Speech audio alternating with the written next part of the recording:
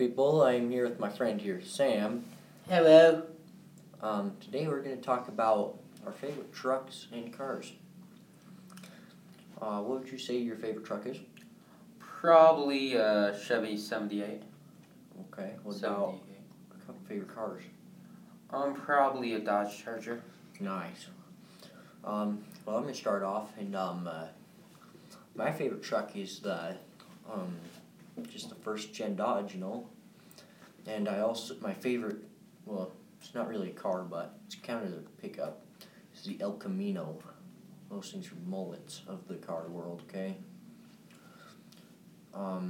What would you say your favorite motor for the Chargers? Probably a big block.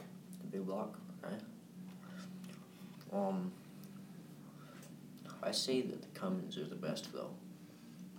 Yeah, nice shiny tires, new. Yeah, not necessarily nice, shiny. I want more a mudding truck, but Know how it goes sometimes. What about you? You like the nice shiny tires and stuff, or? It depends on the vehicle. Depends on the vehicle. What vehicle would you want the nice shiny tires on? The cars? Probably a nice vehicle that I would keep for a few years. What about a truck? It would probably be the Chevy that I'm working on. You'd leave that muddy or clean? I would keep it clean. Oh, mudding truck cleaned. Dang. All right. Yeah, if I had a first gen, it'd probably look like it's a matte finish, not really the shiny it was when it was new. I mean, because you'd be through the dirt and mud for like tons of time at a time. You know what? About that Ford Mustang you said you liked earlier. Ford Mustang, they are pretty rare on some occasions, and sometimes people make replicas and copy them.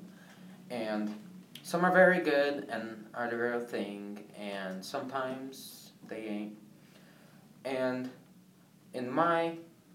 what I think about them is they're good in every way.